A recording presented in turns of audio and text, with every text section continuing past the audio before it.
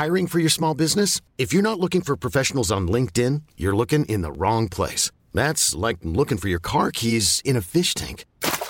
LinkedIn helps you hire professionals you can't find anywhere else, even those who aren't actively searching for a new job but might be open to the perfect role. In a given month, over 70% of LinkedIn users don't even visit other leading job sites. So start looking in the right place. With LinkedIn, you can hire professionals like a professional. Post your free job on linkedin.com/achieve today.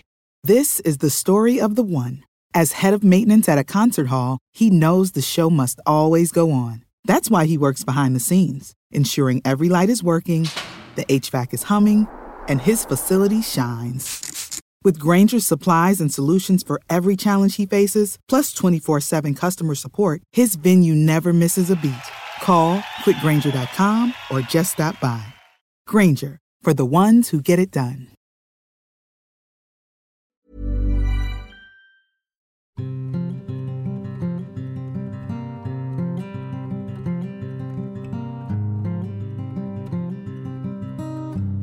The Evening Standard and the Borough Press present Underground, Tales for London.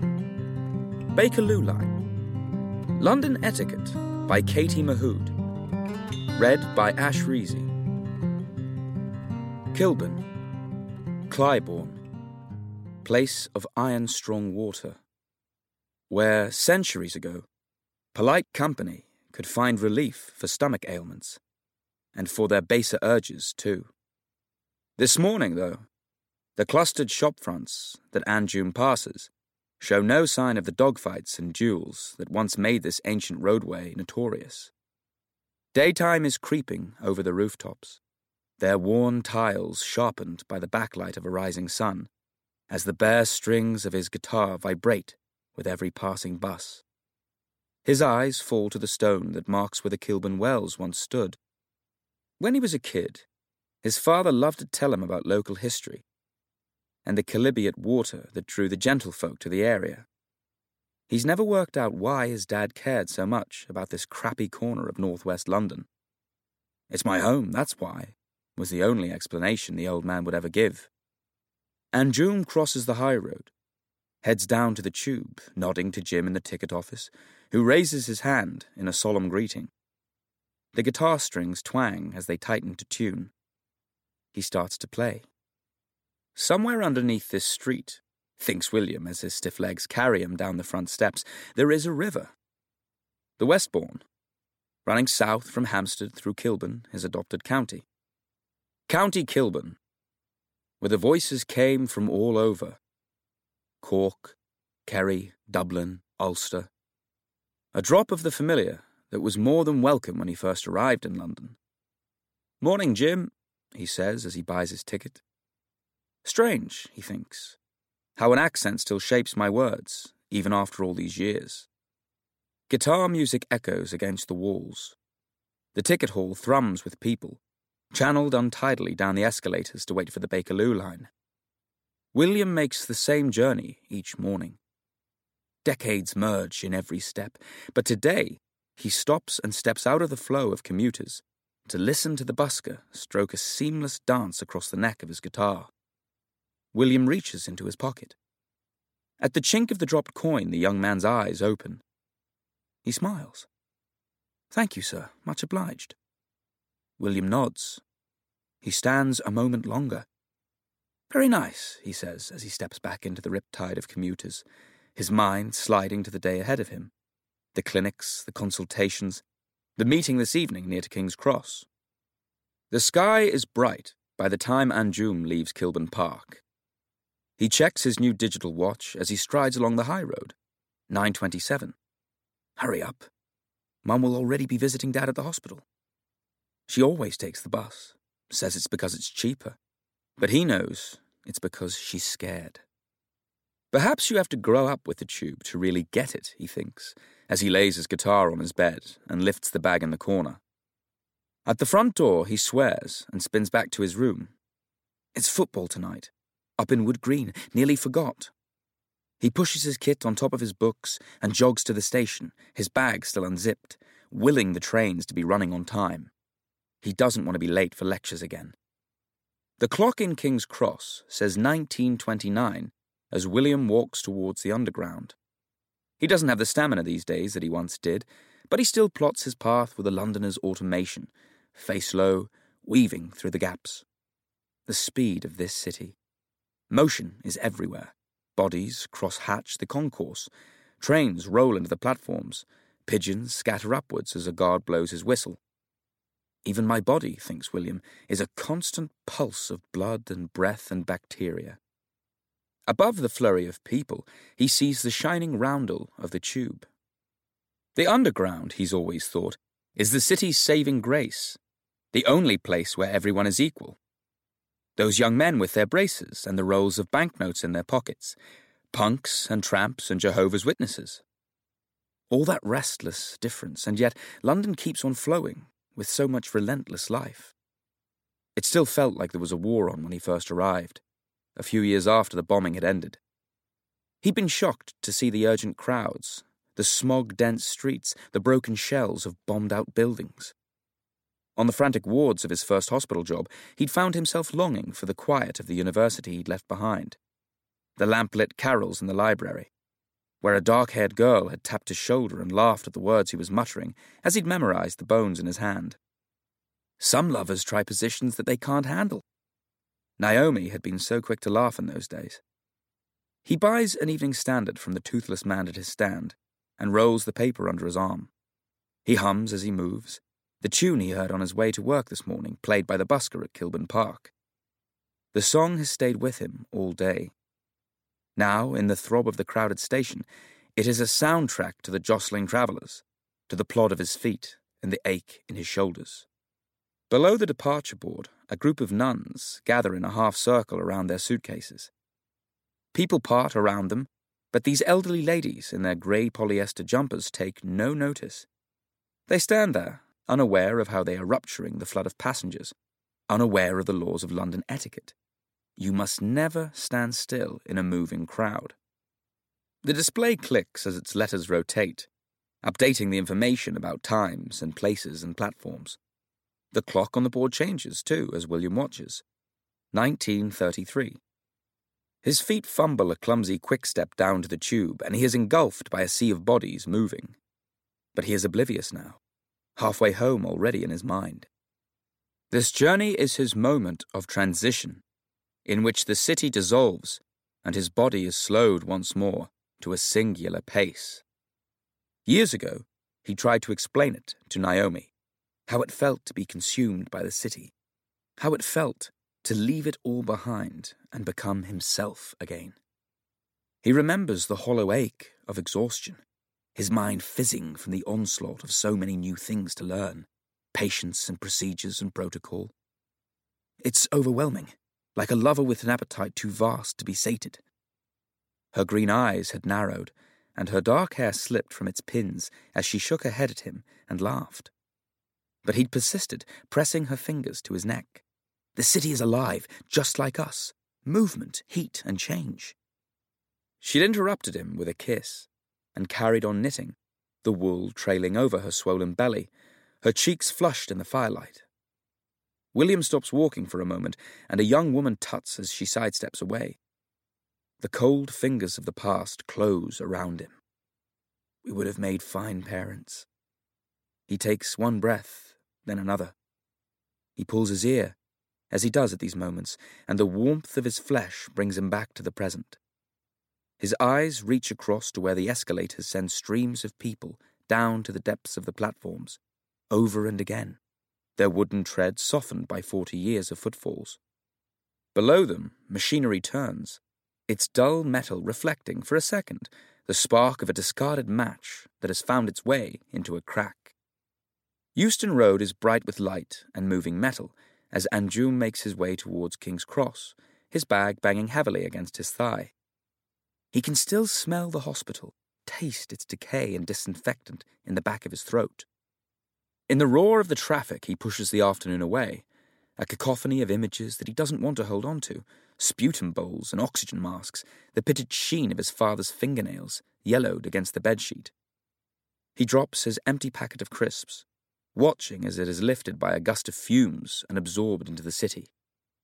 He is glad not to be going straight home, glad of the few hours in Wood Green thinking of nothing but the game. Anjum licks the salt from his fingers, feeling the wind bite his wet skin. He stuffs his hands into his pockets, clenching and releasing his fists to make the blood flow. A memory settles across him, softening the harsh November night. The sensation of his feet lifting from the ground, a kite above him, his father's cracked hands anchoring his middle. He holds his breath against the rush and noise of the busy road, trying to grip onto the remembered warmth of those hands as they held him safe. Above the squat rise of the station, the sky is starless, tainted orange by the city's sodium glow. Below, trains rumble in the dark. Anjum feels the sudden tug of home, where his mother will be cooking pans of food that his father will never eat.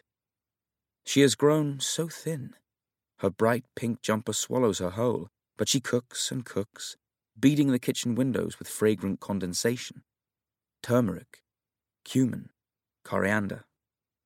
He runs through the journey in his head, reciting the stations that he'll pass through on his way to Wood Green. He presses the light on his watch. 1934. Head down, he walks in a fluid line, finding gaps as soon as they arise, swerving round a man who halts suddenly to consult a folded map. "Watch out, mate," he calls out as he passes, but he is too late to stop the inevitable collision. A furiously lacquered woman spits obscenities as the flustered man fumbles with his map and tries to move aside, buffeted by every passing traveller. Anjum laughs. This place will eat you alive if you let it, he thinks, as he walks into the ticket hall and searches his pockets for his travel card. London is a place you have to own. Find its rhythm and make it yours. That's what he loves about the busking. The way you can change a person's day with a few simple chords.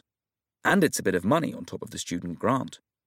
God knows he and his mum need every penny just now. He pats the coins in his pocket from this morning. £2.36. Perhaps he'll call in at the shop on his way home after football, buy his mum some of that baklava she loves, and entice her to take a few bites. Since his dad's been in hospital, she can barely eat at all. But she's always had such a sweet tooth. Perhaps the syrup-drenched pastry might tempt her to try. At the top of the escalator, Anjum eyes the metal bars that punctuate the smooth chute of the midsection. He remembers sliding down them only a few years ago, can still feel the teenage thrill of breakneck speed and disapproval. His eyes are caught by a sudden rush opposite, a knot of people moving. The shout comes from the foot of the escalators. A policeman is waving people along from the platforms, up and out of the station. "Keep going!" There is a charge in the air, a waft of smoke. The policeman's radio crackles. "Escalator 4, evacuation underway." His face grows red as his voice grows louder. "Everyone out! Now!" Commotion builds. The crowds no longer flow but thunder, and Anjum feels his body tighten. The escalators stop rolling and he turns on his heel, walking back up the steps he's just descended. He starts to hum. It's what he does when things feel edgy, and finds he is mouthing the song from this morning, the one he was playing where that man stopped to listen. Strange what pops into your head when you're nervous, he thinks. People begin to run. The air grows thin with panic. He quickens his step, moving with the singularity of the crowd, taking the hand of a woman beside him, whose face is twisted with terror. "It's going to be all right," he starts to say, but a swell of people behind push him onwards, and his fingers slip from hers as he is forced faster up the steps. "I'm too old for this," thinks William, as he struggles back from the platform, carried towards the exit by an accelerating crowd. A young woman clasps his arm and asks if he's all right, but he tells her to hurry ahead. "Don't you worry about me, dear. I'm quite hardy. I lived through the war." She smiles, relief lighting up her young face, and stutters, "If you're sure," even as she speeds ahead. William's breath is rasping in his chest as he climbs, his shoulders knocked by people running past him. There is a fierce surge as he reaches the top, and a woman stops as a small child stumbles. William slows to help her, hoisting the compact body of the little girl in his arms and drawing on the last of his strength to press her to her mother. "Go! Run!" he gasps, and they do. He reaches out for the cool tile of the wall and leans against it. The air is growing hotter. He can feel that something is about to happen. Millions of people have lost weight with personalized plans from Noom. Like Evan, who can't stand salads and still lost 50 pounds. Salads generally for most people are the easy button, right? For me, that wasn't an option. I never really was a salad guy. That's just not who I am. But Noom worked for me. Get your personalized plan today at Noom.com. Real Noom user compensated to provide their story. In 4 weeks, the typical Noom user can expect to lose 1 to 2 pounds per week. Individual results may vary. His vision dims as the seething hall of people spins before him, and he slides to the ground. The white numbers of the clock on the wall by the escalator turn over. 1940. He closes his eyes. Across the tangle of people running through the ticket hall, Anjum sees a figure collapsed beside the wall. His lungs burn as he rushes over, pulling the man's arm around his shoulder and dragging him through the crowd. The man is breathing in quick, shallow rasps. "Hang in there, fella," Anjum croaks. He feels the hammer blow of his heart against his chest and his own breath growing ragged. He knows they need to get out, but the old man is struggling to walk, and doubt seizes Anjum with a sudden, hideous clarity. "Come on!" he shouts, but he cannot do this alone. And then, from where he doesn't know, there is someone beside him. An arm is holding Anjum up, an unseen strength is pulling them both along. The darkness swims with kites and sky and sirens, and a voice that sounds like his father's. "You're okay, kid. You done well. Here you go now. I'll just set you both down here." Far below, there is a hollow sound of air igniting. Woomph! Fire moves like water. A wave bursting from wooden varnish heated from the flames beneath, ripping through the station as a single, hellish flash. The heat fuses the wires of the clock beside the escalator, which will forever be stuck at 1945. People scramble like jetsam across the ticket hall, screams piercing through the clouds of dense black smoke. William blinks. There is a wall behind him, orange light above. There is air. Dear God, the air! He sucks it in and feels it tracking to his lungs, sharp with cold, but he doesn't care. He lifts his hand, soot black beneath the streetlights, miraculously unhurt. Trace the bones beneath the skin. Scaphoid, lunate, triquetrum, pisiform, trapezium, trapezoid, capitate, hamate. Some lovers try positions that they can't handle. When he laughs, the young man lying next to him turns. "You okay there?" William can feel every nerve and pulse of his body, but his mouth won't form a word. "You saved my life," he wants to say, as so many of his patients have said to him over the years. Until now, he has never understood the power of those professional miracles he performs. He rubs his eyes as he tries to find the words, and when he opens them, he is looking at a face he swears he knows. "It's you," is all that he can manage. Anjum smiles. "It is." William shakes his head. "I mean, I know you. You're the busker." Anjum looks again and sees the man from earlier, who'd listened as he played guitar. "Oh," he begins, but his voice leaves him. His throat has grown uncomfortably tight. William stretches out his hand and clasps the young man's arm as he pushes himself to his feet. "Thank you." Anjum nods. He stands and wipes his face, which flashes bright, then darkens as the blue lights turn beside them. On the other side of the cordon, firefighters run into the dark mouth of the station, their white helmets the last thing to be obscured by the smoke. William squints, his eyes still blurred with grit. "So you're from Kilburn too, are you?"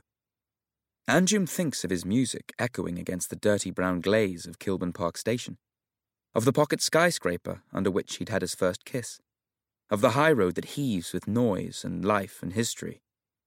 The place his father loves, the place where he belongs. I am. Fancy a walk? I'd be glad of the company.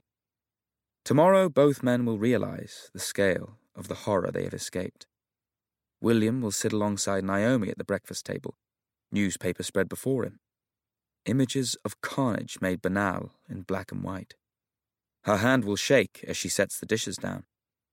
Anjum will wake in the early hours and peer through the crack of his mother's bedroom door, watching her small frame curled around the space where his father should be. He will stare at the snowy television screen until the day's programs begin, and when they do, guilt will burn across his body. Why them and not me? But for now, there are just these simple things: air and light and being alive. Anjum looks at William and offers his arm. They walk in silence, savouring the tang of fumes and the shriek of brakes as they move through the roaring engine of the city's heart, heading west along the Euston Road until they reach Regent's Park Station. At the top of the brightly lit steps, William pauses and leans against the gleaming green tiles. He shakes his head. "I can't," he says. Anjum nods. He touches the old man's shoulder, and they walk, cutting the corners of the Bakerloo line.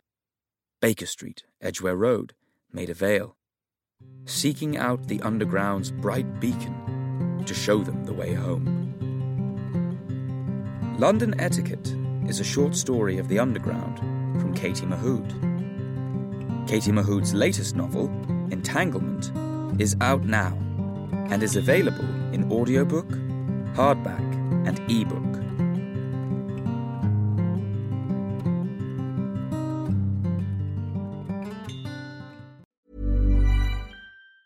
Hey, it's Danny Pellegrino from Everything Iconic. Ready to upgrade your style game without blowing your budget? Check out Quince. They've got all the good stuff, shirts and polos, activewear, and fine leather goods, all at 50 to 80% less than other high-end brands. And the best part?